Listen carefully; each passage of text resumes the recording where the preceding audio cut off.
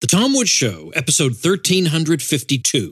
Prepare to set fire to the index card of allowable opinion.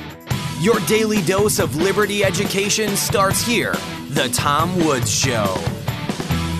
Folks, if you enjoy The Tom Woods Show, it's time to go to the next level. And next level Tom Woods is libertyclassroom.com. This is where my friends and I teach all the stuff you did not get in your conventional education. History, economics, and more, the way it ought to be taught, with all the content they left out or distorted. Check it out at libertyclassroom.com. Hi, everybody. Tom Woods here. Some episodes ago, I started in on an article that appeared on Salon called 11 Questions to See If Libertarians Are Hypocrites by an R.J. Eskow. Well, it turns out that that article was simply being reprinted. And originally it was on AlterNet, actually, and then it was reprinted on Salon back in, it turns out, 2013. So when I saw it at the beginning of this year, 2019, it was actually just being reprinted. But all the same, the arguments should still be answered. So that's what I started to do. But I was able to get through just 2 or 3 of them, and then I was pretty much at the end of the episode. So I've got Peter Klein joining me today, and we're going to go through the rest of the article together. And Peter's got all kinds of credentials. He's got his PhD in economics from the University of California at Berkeley. He's a professor of entrepreneurship and corporate innovation at Baylor University's Business School. He's also the director of Baylor's entrepreneurship PhD program.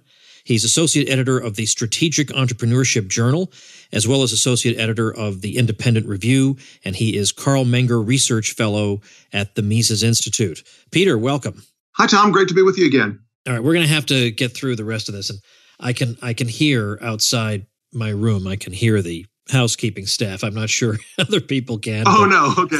But I'm recording. I wouldn't say on location, but let's just say out of town. So you're like one of those CNN reporters, on the fake battlefield.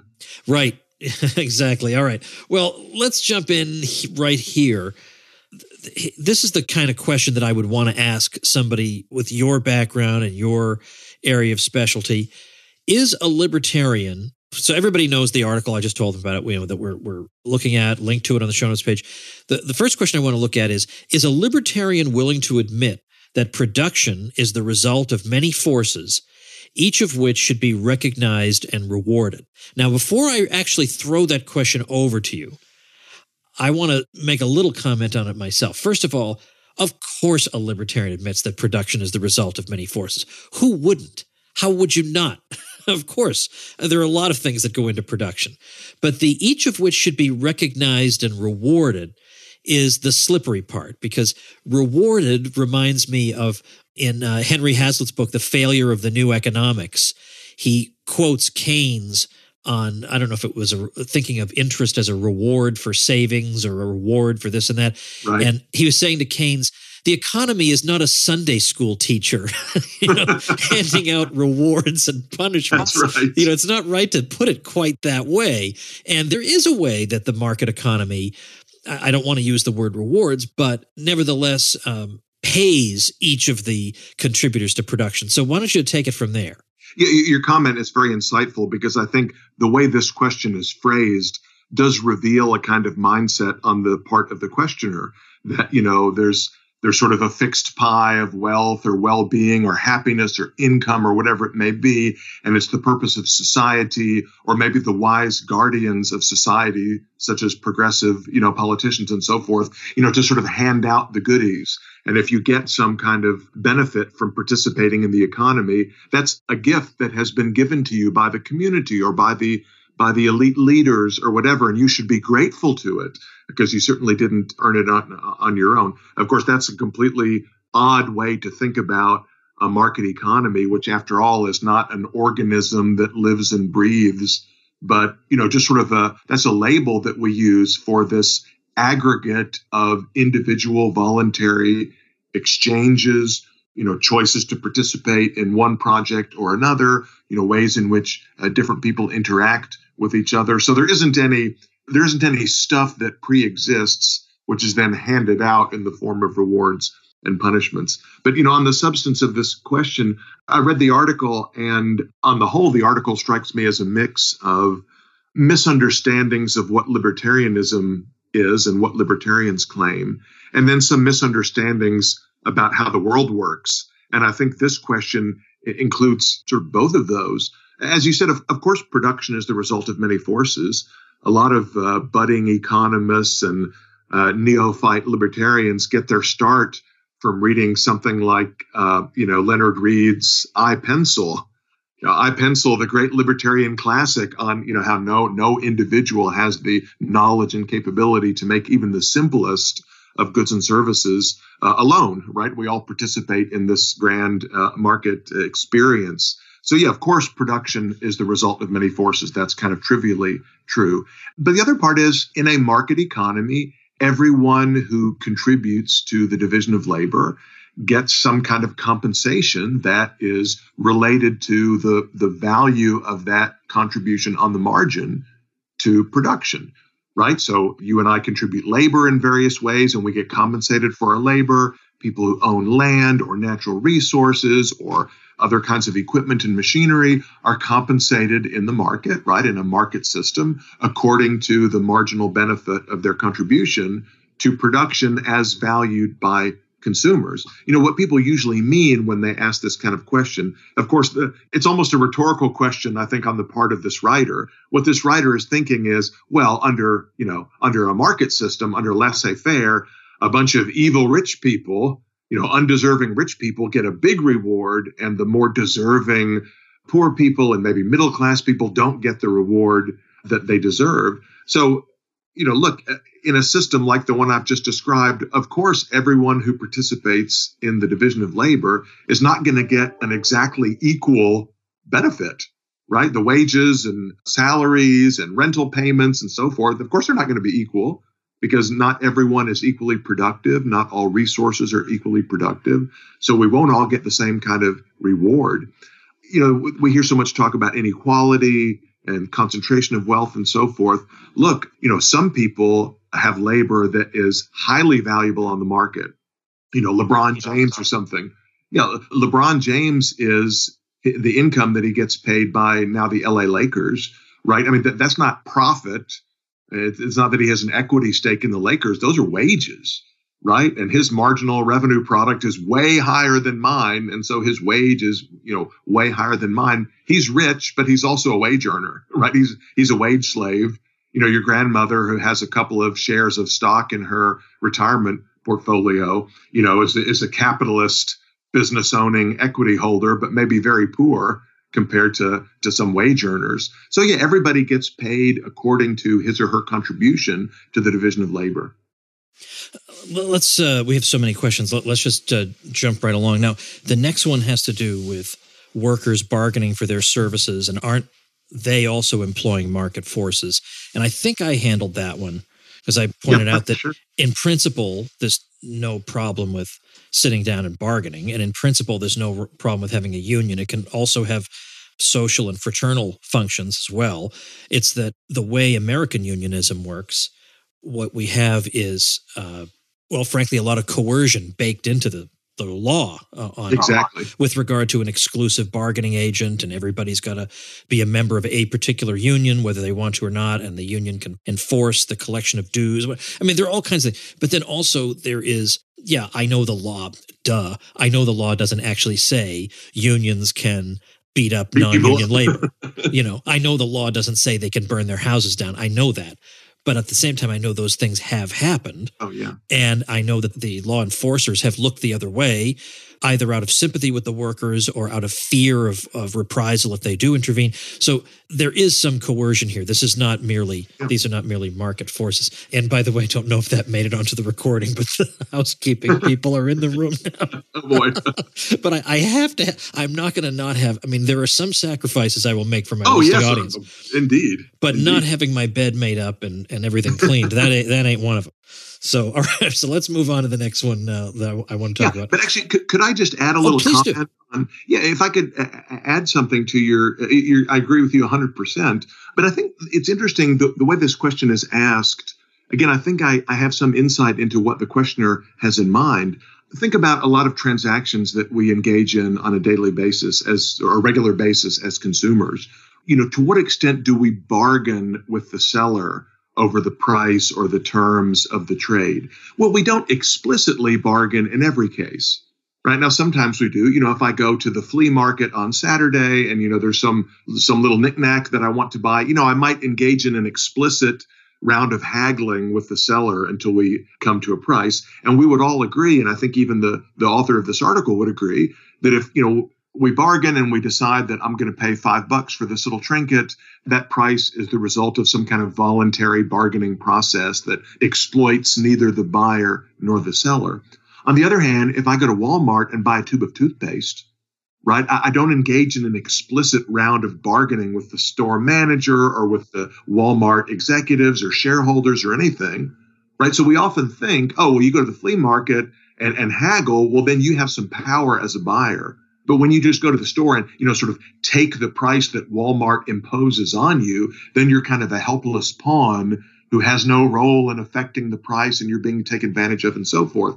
Well, yeah, of course, when you're selling on the scale of Walmart or any kind of large operating a large reseller on that scale, individual consumers are not going to bargain with the store. But as a block of consumers, we do kind of indirectly bargain, right? If people don't like that brand of toothpaste, if people are not willing to pay that price, or there's another seller who's offering a better deal, people will simply not purchase from that existing seller, and that will drive the price down. I always want to say to people who claim, well, big companies just, they just stick it to the consumer and they charge whatever price they want. I mean, how do we explain all kinds of business failures which are around us, every day? Sears Roebuck, was once the largest retailer in the United States, has declared bankruptcy and is closing stores nationwide. Sears could put whatever, sticker prices it wanted on the goods and services it was offering, but it couldn't compel anyone to buy them. In other words, so sort of we as a body of consumers, we are kind of bargaining with Sears and bargaining with Walmart, just not in an explicit direct fashion. And our willingness to purchase or our unwillingness to purchase has a huge effect on the price, on the bottom line, and many times, ultimately determines which companies will stick around and which companies will disappear. So it's the same thing with workers, right? If you're LeBron James, you bargain with the LA Lakers over your salary. If you're working at McDonald's, you don't engage in an explicit bargaining session with McDonald's. But if a large group of potential fast food workers are unwilling to work at prevailing wages because they have better opportunities elsewhere or for whatever other reason, those firms are going to be compelled to increase those wages in order to hire. So again, just the issue is not whether the individual employee has more or less power, but whether employees that collectively have kind of bargaining power, and they have it even when they don't form a union and sit around a table and engage in this kind of explicit dialogue with the firm. All right, Peter, I think the next one is actually the toughest one because it really is asking a lot for just one question. And I'll set it up by saying this. They're quoting the Cato Institute. By the way, if they don't like the Cato Institute, I don't know how they would feel about us. I mean, the guy would probably have a heart attack. But he says, libertarians say that the free market will help consumers. And they quote the Cato Institute saying, libertarians believe that people will be both freer and more prosperous if government intervention in people's economic choices is minimized. All right, well, that's an unobjectionable statement, I think. But the person goes on to say, but victims of illegal foreclosure are neither freer nor more prosperous after the government deregulation, which led to their exploitation. What's more, deregulation has led to a series of documented banker crimes that include stockholder fraud and investor fraud. That leads us to our next test of libertarian hypocrisy. Is our libertarian willing to admit that a free market needs regulation? Now, again, let me start off here a little bit. First of all, that is a really broad question. You really wanted to get an answer of no to that? And then, presumably you need a whole lot of elaboration on what that would look like. We're not saying, first of all, naively that, oh, well, businesses will take care of this because they don't want to kill their customers, so they're not going to sell them poison sandwiches. That is a factor, but that's probably not enough to satisfy people. So there's a lot that would need to be said there. But secondly, I would like to know the specific example of government deregulation that led to illegal foreclosures. I'm not saying it's impossible. I mean, it's possible that I could have completely overlooked it, but I don't know what they're talking about. I don't know which deregulation led to banker crimes that regulation would have covered. I don't know. I think what they may be thinking of is a lack of regulation, because anytime anything goes wrong, they assume that before the fact, surely someone could have foreseen this and should have implemented some regulation. But that's not the same thing as deregulation. What are your thoughts on this whole thing? You raise a good point. I mean, this is a complex and kind of multi-layered issue. I like to start, at the most basic level and then get more down into the weeds. So, of course, there are differences of opinion among libertarians about the exact role of the state in providing what we might call, regulation with a little r, right? But we all libertarians believe in some kind of regulation, if by regulation we mean rules, procedures, policies, and systems that promote kind of harmonious cooperation. What most libertarians believe is that the role of the state, the issue is what's the role of the state in doing that, as opposed to allowing private individuals, private groups, civil society to come up with rules, policies, procedures, i.e. regulations that work. Rothbardian libertarians would say there's no role for the state, right? That civil society can come up with rules, procedures, means of enforcing those rules in a way that, allows for sort of harmonious interactions among people. So when somebody says to me, oh, well, you guys don't believe in regulation, right? I just say, no, of course I believe in regulation, right? I mean, I tell my kids they have to go to bed by a certain time. That's regulation, right? When I use my computer, I have to click on certain buttons, on the apps and on the operating system to get it to perform the functions that I want. I can't just click anywhere on the screen and have the computer spring into motion. So my behavior is regulated by the design of the software that I'm using. So of course we want regulation in life. The question is it private voluntary regulation, or is it sort of state imposed coercive regulation? But on this specific question, well, let's say we define regulation as in the conventional way, as the state imposed kind. Isn't it true that, bad thing 1, 2, 3, 4, 5, you can sort of check off a list. Isn't that due to the lack of regulation or deregulation on the part of promoted by ideologues like us and so forth? Well, look, I mean, in all of these cases, you have to look at them on a case-by-case basis, right? But in a highly complex, a society with a highly complex system of government regulation like we have, it's not always obvious whether a particular piece of legislation or a particular change in legislation represents what we would consider substantive deregulation, meaning a reduction of state intervention and a resurgence, a sort of a larger role for market forces, especially, for heaven's sake, in the banking sector and the real estate sector, right? So banking and financial services to this day remains one of the most heavily regulated sectors of the U.S. economy. And every time there's some small change in rules related to mortgages, or there's some change in what banks are allowed to hold in their portfolios or not allowed to hold, critics of such a rule will always say, that's deregulation. And something bad happens, they say, another example of the failure of deregulation, right? But there's no way you can explain the foreclosure crisis as the result of sort of the free market, right? The whole reason for many of these foreclosures is because banks made loans that were never reasonable loans in the first place, right? People took on way too much mortgage debt as a result of government policy. Oh, is there any book I can think of that might explain that kind of phenomenon? There was one called Meltdown. I think the author's name is Bob Murphy, but that's really that hurts. It's really an excellent book. But yeah, I mean, this is, Austrian business cycle theory or Austrian monetary economics 101. So look, if we're currently in a housing crisis, or if we're sort of in the liquidation phase of a housing crisis, what do you do? Well, you can have regulations that tell banks any unwise loan that has ever been made, i.e. any loan made to a borrower who cannot possibly, there's no reasonable chance that this borrower will be able to repay that loan.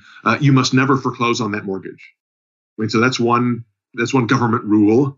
Another rule would be, yes, we'll relax that restriction. You may foreclose on a non-payer if you so desire.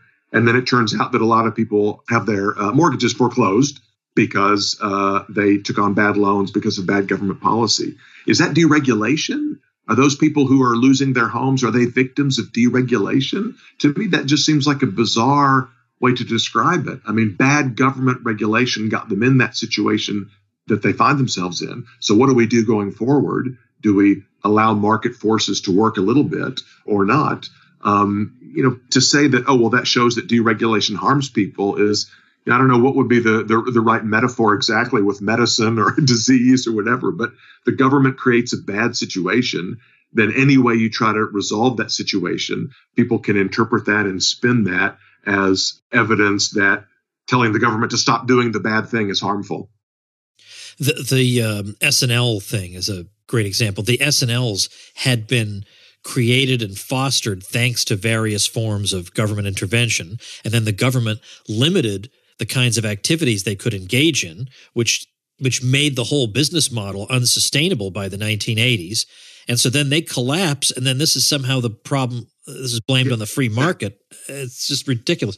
Exactly. Mises' famous theory of the instability of kind of the mixed economy, the sort of system that we have now. Government does X, that brings about unanticipated harmful consequence, Y. And then there's some other intervention that's proposed Z to mitigate Y and so forth. You get this complex, tangled web of regulations, and it's very difficult to sort of unwind it piecemeal. But then you get in this situation where, any attempts by market participants to sort of roll things back, whenever that brings to fore some problem that was suppressed by the previous round of intervention, we get blamed, deregulation, or the market gets blamed for whatever woe results. Let me mention very quickly, you made reference to Meltdown. It took them 10 years to finally bring out a paperback edition of Meltdown. It was just brought out very, very recently, and it has a brand new introduction by me, bringing the story a little bit up to date. So that's fantastic. Great news. I didn't, and I'll look for it. Well, I mean, they told me all along it was because the hardback was selling well enough. They didn't see any reason to make a paperback. And I kind of thought, well, but it would make it easier for people to buy it if you did. So I'll link to that at, this will be tomwoods.com/1352, where you can also read this article that Peter and I are talking about. Now, here's a paragraph from the article, and it refers to Peter Thiel. Peter Thiel made his fortune with PayPal. In one infamous rant, now, by the way, a sure sign of bad writing is the use of the word rant. Okay, I mean, there's no Joe Sobran wouldn't use the word rant. Pat Buchanan wouldn't use the word rant. Like a real wordsmith would not use that word. Rant is a speech by somebody you don't like. That's all it is. I've listened to things that have been described as rants, and they sound pretty coherent to me. Anyway, in one infamous rant, Thiel complained about allowing women and people he describes as, quote, welfare beneficiaries, and then in parentheses, which this is the commentary by the author, which might reasonably be interpreted as minorities, to vote. So let's pause for a minute. So Thiel is saying that people basically who are net tax consumers maybe shouldn't be able to vote. And so he uses the term welfare beneficiaries. And then the author of the article says, well, he must surely be talking about minorities. Well, if I said that, Peter, wouldn't I be accused of racism? What, you automatically assume because they're on welfare, they must be, but apparently if you write for AlterNet. The same rules don't apply. Some pigs are more equal than others. That's right. You could say outrageous things and it doesn't really matter. Anyway, so then they quote him as saying, it says, since 1920, Thiel fulminated. First of all, it sounds to me like he's perfectly calm. I don't know where this crazy language is coming from. Exactly. Anyway, since 1920, the extension of the franchise to these two groups have turned, quote, capitalist democracy into an oxymoron. And so now, getting back to the author, with this remark, Thiel let something slip that extreme libertarians prefer to keep quiet. A lot of them don't like democracy very much. Okay, good. In their world, and then we get this crazy leap. Democracy is a poor substitute for the iron-fisted rule of wealth administered by those who hold the most of it. Now, first of all, Peter, let me just point out for a minute. Most libertarians I know are broke. So the idea that what they're advocating. What's the average net wealth of a current U.S. senator. I don't have the number handy, but it's well in the seven figures. Exactly. And in 2012 and 2016, which candidate got more Goldman Sachs donations than all other candidates put together? It wasn't the Republican and it wasn't the Libertarian. That's for darn sure. So you know what, Peter? It turns out the world is a little bit more complicated than libertarians are supporting the rich. So anyway, all right, that's my dumb guy voice. All right, so here's the question. It's a two-parter. Does our libertarian believe in democracy? If yes, explain what's wrong with governments that regulate. Well, I guess if no, we can skip the second question. Right. Well, look, I mean, let's treat this question seriously, maybe more seriously than it really deserves in the context of this particular article. But, there's some range of views among libertarians on this question. But I think what most libertarians, I think a good starting point, most libertarians distinguish between a set of rules or set of, the things that government is permitted to do, right? The set of actions that government is legally or morally justified in taking. What is sort of the range? What is the appropriate role of government in society? Let's say that libertarians have, some different views on that, but they distinguish between that question and then the question of, okay, how do you select the specific individuals who are responsible for administering that set of government rules? In other words, a lot of people, it's so funny, you've probably noticed this too in recent years as we hear more and more about various quote unquote threats to democracy. And I think that's the kind of phrase, it's like what you said earlier about the word rant. As soon as you say, well, so-and-so doesn't believe in democracy or so-and-so is against democracy, that's just a synonym for I don't like this person, right? That just means this is a bad person. Right. It's never very precisely defined. But if you look in the political science literature, they're very careful to say, well, when we say democracy, we don't mean voting, right? Yeah, voting, maybe sort of part of it, but no, democracy is a whole set of practices and institutions and forms of inclusivity. Basically means kind of left of center social democracy. So, kind of the mixed economy and the sort of system that you have in Western Europe or the U.S. in the 20th century. That's their definition of democracy. So a hypothetical country that has, perfect sort of Athenian style, one person, one vote democracy, but then votes for more libertarian policies would not be considered a democracy, right? Because it doesn't, those policies don't fit on what my good friend Tom Woods calls the 3x5 card of acceptable opinion. So let's assume that what the writer means is like literal democracy, right? Allowing people to vote for their rulers and vote on certain kinds of policies and so forth. So I think most libertarians would say, well, if we say that it is legitimate for government to do X, and for libertarians, that X is going to be a pretty small set, 0 for Rothbardians and, for Catoites, something more than 0, but still pretty small. If it is illegitimate for the government to do something that's not part of that X, it doesn't matter that lots of people expressed, a preference for that thing in the voting booth, right? So some people may say democracy is fine as a means of choosing the 100 senators who are going to make sure that the government only does X and not anything outside that said X.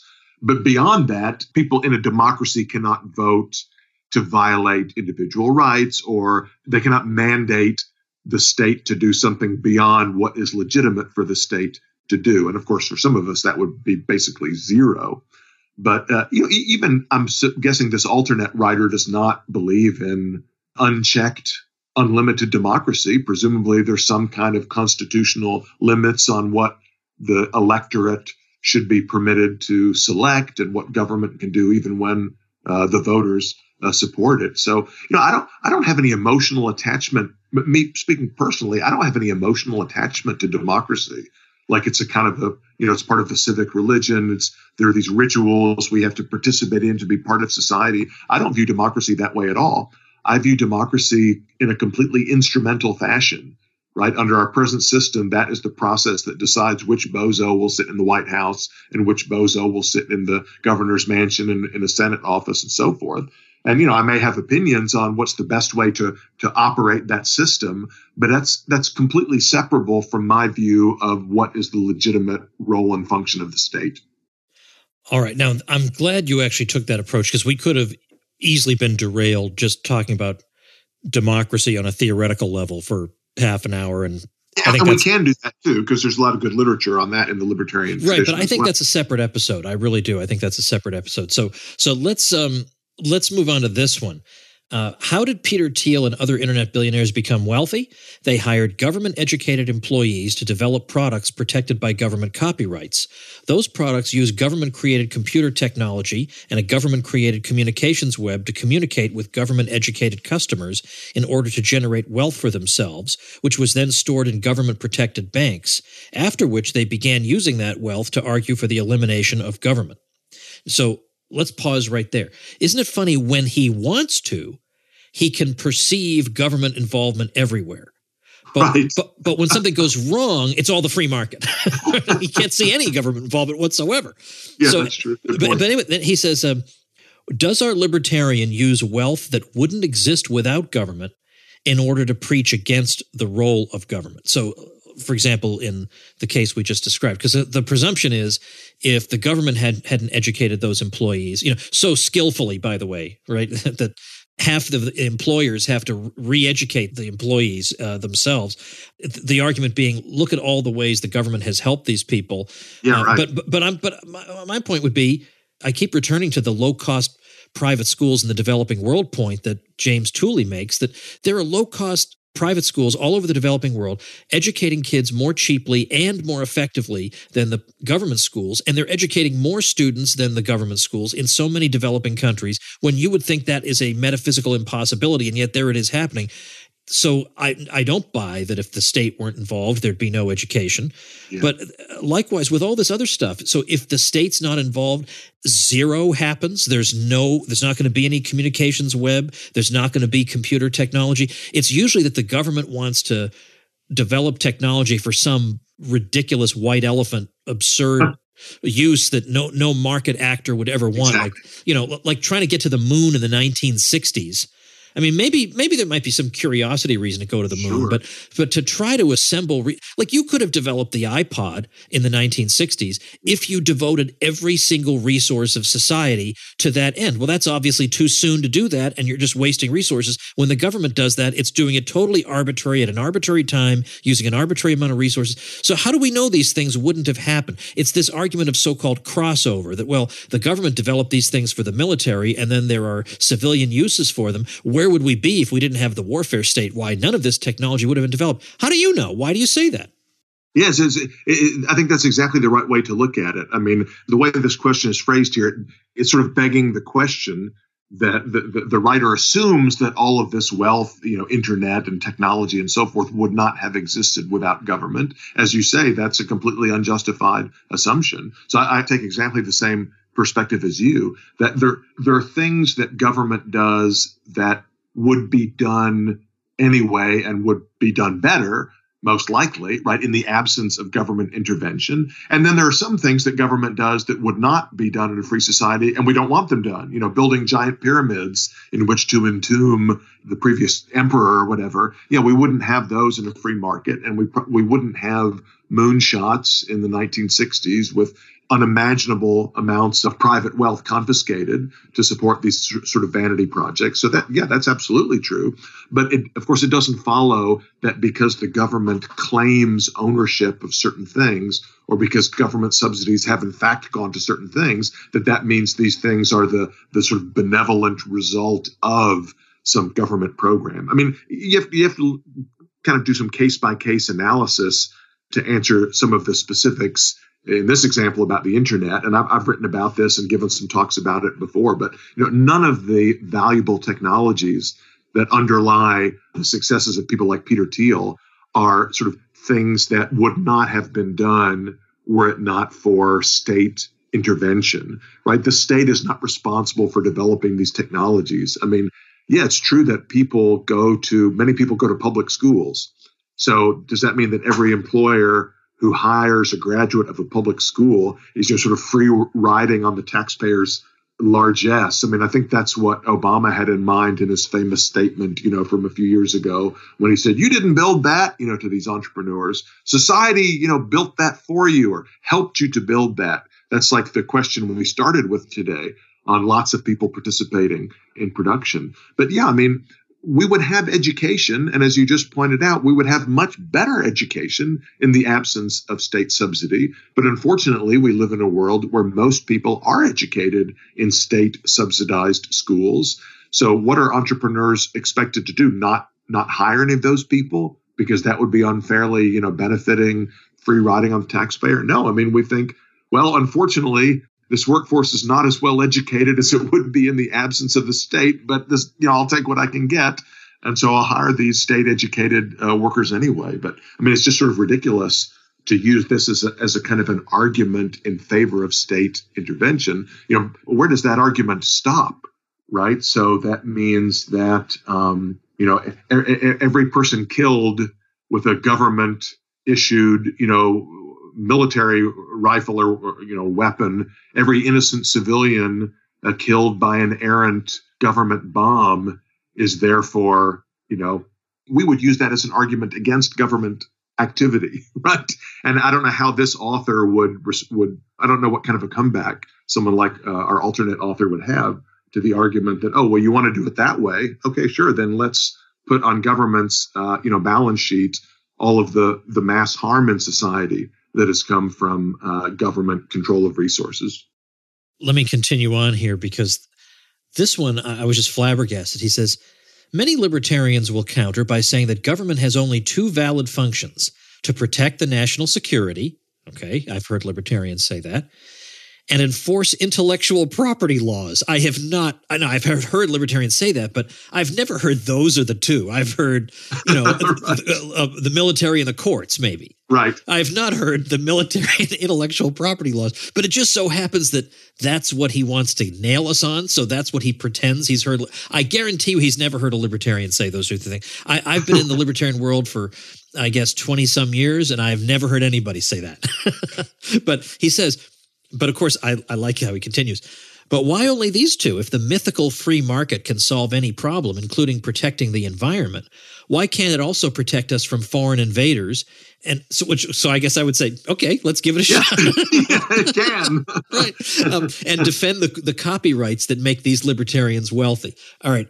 Most libertarians are not wealthy because of copyright. But then he goes on to say, does our libertarian reject any and all government protection for his intellectual property? And he asks this as if he doesn't know, because he probably doesn't know, that there is a whole many of us don't. Yeah, exactly. I mean, there's a very substantial percentage of libertarians who have come to believe that intellectual property is a phantom. And now, I can't do justice to the argument here, but the point is there are libertarians who have made that case. And he doesn't say, now, how come all of you aren't that way? He doesn't apparently know that anybody is that way. Yeah. I'm sure you've had many guests on your show to talk about intellectual property, and you have many citations on your website. People can look up sort of these debates about different views within the libertarian community on intellectual property. But rather than talk about that, I mean, I think there is sort of an important issue here that is indirectly, unintentionally raised by this author, that really speaks to the arguments of people like Murray Rothbard and the 19th century sort of individualist anarchists in their critique of the classical liberal, or what you and I might call a kind of soft libertarian, minimal state libertarian position, in that there were and are fundamental inconsistencies, very difficult points for our kind of minimal state libertarians to explain, because their position is, well, the government should not be involved in all of these other things, but there is some limited role for the state in, national defense maybe, or the court system, or the police, or in some cases IP, whatever it might be. So the challenge for minimal state libertarians or classical liberals, 18th, 19th century liberals, is to explain, well, where do you draw that line? Right? What is it that makes government able to operate the court system or the municipal police, or, in the case of our great intellectual mentor, Ludwig von Mises, the Vienna State Opera, Vienna Opera House? What is it that makes it legitimate for the government to use its coercive power of taxation, money creation, and so forth to fund and operate activity A, but not to fund or operate activity B. Now, of course, to be fair, the classical liberals had they certainly recognized this as an important problem, and they went to great lengths to try to explain why they thought it was okay for government to do some things. Well, it's just impossible for that to be undertaken on the free market, or this is a case where government really is the most effective provider of that good or service. And it's very difficult to make those arguments, and really a lot of those arguments are pretty unconvincing and have been challenged for others. But to make a long story short, it is an interesting discussion to have. What do minimal state libertarians think is appropriate for the minimal state to undertake, and how do they justify that? Why don't you go either all the way to Rothbardian anarchism, or then keep going in the other direction to sort of the modern sort of welfare state? Where do you draw that line? That's a very tricky issue. Right. And in a way, he is inadvertently raising it for us, and by saying, well, why just these two functions? And why those two functions? Couldn't your free market do these things? And I think that's what Rothbard recalls, that was one of the things that kind of put him over the edge when somebody basically said to him, well, so I guess the market can't do these things. And he didn't really want to be in a position of saying, right, no, it can't. Well, maybe it can. All right, a couple more, and then I'm going to let you go, because this really gets, because there's a question that he asks that's related to a claim Ayn Rand made, and I refuse to recognize that one because I refuse to go along with his idea that Ayn Rand is libertarianism. I mean, sure, the guy can get away with so much ignorance, but at this point, it's a bridge too far. Yeah, that is a bridge too far. So let's go with this one. If you believe in the free market, why weren't you willing to accept as final the judgment against libertarianism rendered decades ago in the free and unfettered marketplace of ideas? All right, my initial thoughts. Number one, ain't no way there was a free marketplace of ideas. There's a totally subsidized education system staffed by people who would like their salaries to continue, so have a natural built-in pro-state bias. So come on. But secondly, even if there weren't, there's a reasonably good chance that we still would not prevail. But what kind of totalitarian world does he want to live in, that if your idea isn't accepted by a majority of people, you have to abandon the idea? That's right. So if you think it's a good idea, let's say, I don't know, to be a nudist, how about that? Well, if a majority don't agree with you, then you can't do that, or you can't advocate that anymore. Or if you want to advocate for vegetarianism or veganism, well, look, we've already rendered a judgment on that in the free and unfettered marketplace of ideas, so you better stop advocating it. What? He would never say that. Or you could say that about people who were fighting against slavery. I mean, gee, the marketplace of ideas, talk about the marketplace of ideas having spoken. Thousands of years that institution existed. So I don't think he wants to live out the real consequences of that line of thinking. And then finally, the marketplace of ideas is a metaphor. It's not an actual market. So it's really not comparable to the kind of markets we're talking about. What do you think on this, Peter? Oh, Tom, I think you summarized the key arguments extremely well. It is an interesting question, this notion, this metaphorical notion of a marketplace of ideas. I think it was in the Anti-Capitalist Mentality where Mises pointed out that, there is some similarity. And if we like, we can refer to the intellectual realm as sort of a marketplace. And even, we can talk about the market as a kind of democracy. Right. But democracy is a poor imitation of the market rather than the other way around.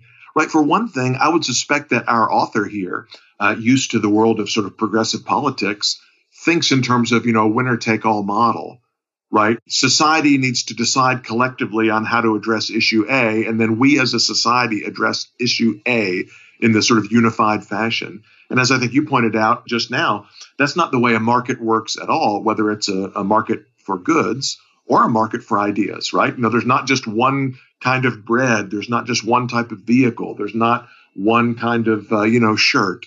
There's a huge variety of different types of goods and services offered on the marketplace.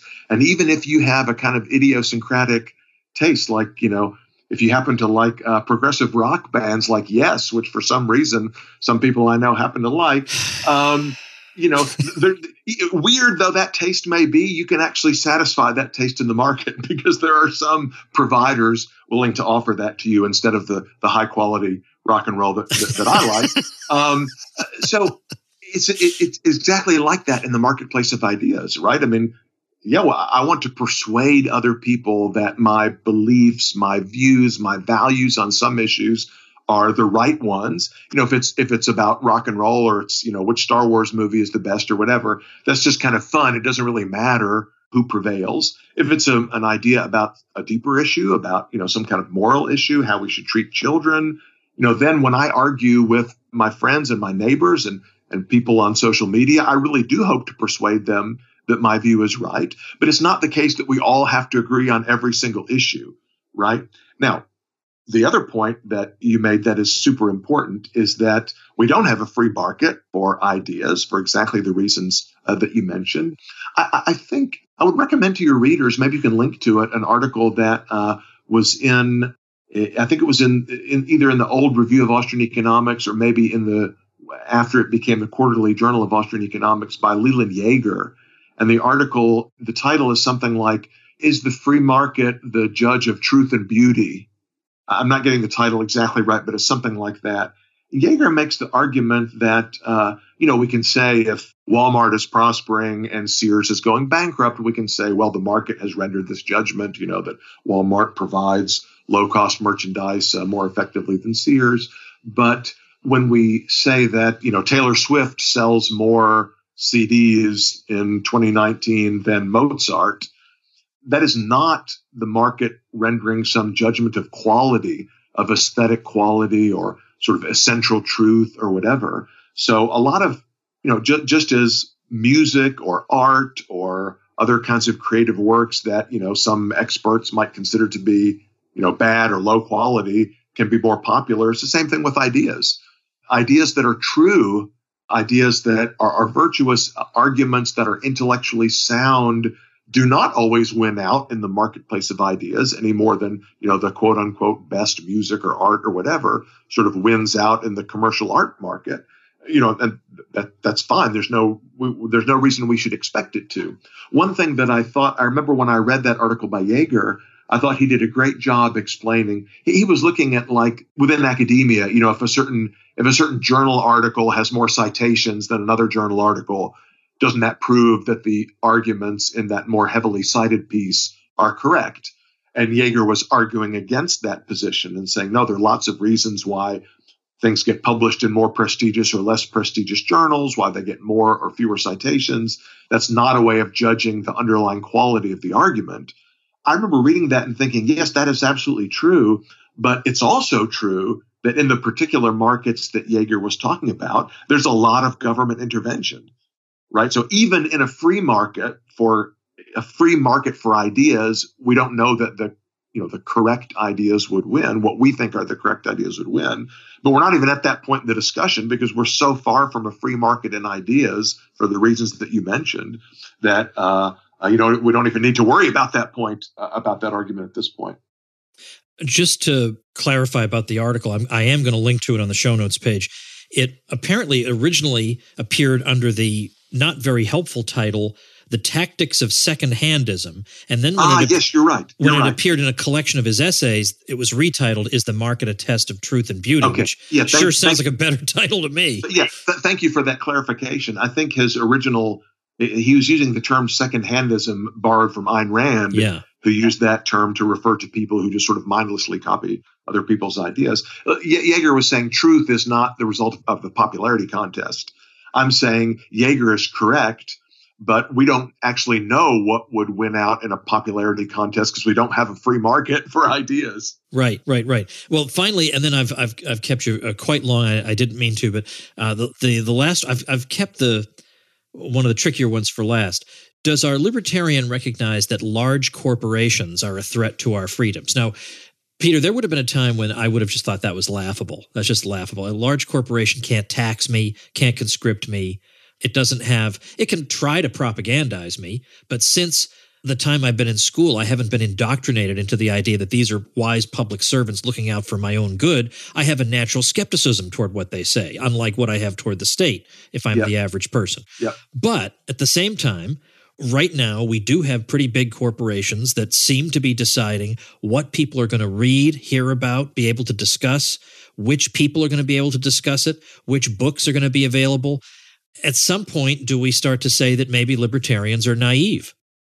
Yeah, it's a good question. And the simple answer is the libertarian, or at least in my libertarian view, there is nothing about the large corporation per se that is a threat to our freedom. But it is the case in our economy, in our mixed economy. Many corporations are large not because of their success in the marketplace or exclusively because of their ability to satisfy consumer wants, but because they have special privileges granted to them by the state. So large corporations that receive state privilege, that lobby and get special favors and protection and influence on behalf of the state, yeah, those are a threat to our freedom. But it's not the fact that they're corporations. They could be labor unions. They could be, they could be organized in any number of different ways. Organizations that receive state sanction can often be a threat to our freedom. But it's not the fact that they're big corporations. They just happen to be big corporations and also, sort of receiving this kind of special privilege. You're talking about the social media companies and Facebook, Twitter, and so forth, Google, Apple. Yeah, I mean, these firms do wield an enormous amount of influence. My view is I'm not too worried about those Twitter and Facebook are deplatforming conservative and libertarian views as they, or shadow banning them. We hear. I think they probably are doing that. My sort of intuition or my judgment, my historical judgment is that at present, most of what those firms do is not the result of government privilege, though they do receive some. People have argued, for example, that tech companies have benefited a lot from the Communications Decency Act of 1996, I believe it was, or the parts of that Telecommunications Act of 1996 that provided kind of legal immunity from various kinds of tort persecutions for these platforms on the grounds that they were so-called common carriers. In other words, the claim was, well, if I threaten bodily harm to Tom Woods in an email, is the email provider legally liable for me threatening that bodily harm because it delivered my message? And that part of the telecom rules said, no, these platforms are sort of content neutral. Individuals are responsible for what they put in an email or on a mailing list or nowadays on a Facebook page or whatever, but the provider is not liable because they're just sort of a neutral forum. Had it not been for those kinds of rules, it has been argued, it would have been much more costly for those firms to operate because they would have had to devote resources to policing what went on in their pages to make sure they were not legally liable for any kind of sort of criminal activity. Well, now you have Twitter and Facebook and so forth trying to play, walk both sides of the street, right? They continue to claim that they're not responsible for any harm that is done as a result of people using their platforms, but yet they are actively monitoring content on their platforms to remove, so-called fake news or hate speech or whatever. And I think that's them exploiting a regulatory sort of, loophole in a way that they shouldn't. But by and large, these companies are providing a lot of value to consumers. And, if you feel like Twitter is biased, if you feel like Facebook is biased, don't get on it. Right? Don't use it. That's pretty much how I feel about most of the sort of consumer-facing tech companies. Peter, people should certainly follow you on Twitter at Peter G. Klein. Is there anywhere else you would direct people for more Peter Klein material? Oh, well, thank you, Tom. It just so happens that you can go on my cruise. Oh no, that's you guys. Oh. If you just look at my webpage, which is petergklein.com. You can find links to all of my academic writings. You can find links to my sort of more outreachy kinds of writings. You can search for me on the Mises Institute website, Mises.org. But if you just go to my Twitter page, Peter G. Klein, you can find links there to my website and all of my other great stuff out there. No cruise yet, but maybe that'll come soon. Well, where you won't be going to Alaska this July. I don't think you're coming, so I thought I could safely say that. But tomwoods.com/1352 is where I'll link to your stuff for people to take a look at. We'll link to the article that we discussed, and then the Jaeger article we mentioned. All that stuff will be at tomwoods.com/1352. And now we are officially done with this column. Thanks in very large measure to Peter Klein. Thanks so much, Peter. Oh, thanks for having me on, Tom. It was a lot of fun. All right, folks, that is a lot of libertarianism right there for you. We did talk a little bit about so-called deregulation. And as you know, I have an ebook on that, free ebook called The Deregulation Boogeyman, because, of course, deregulation is blamed for the financial crisis. So I go through and examine that thesis in detail. And turns out there isn't a whole lot to it. So check that out, The Deregulation Boogeyman. It's a free ebook, and you can get it at regulationmyths.com. All right, thanks for listening. Become a smarter libertarian in just 30 minutes a day. Visit TomWoods.com to subscribe to the show for free, and we'll see you next time.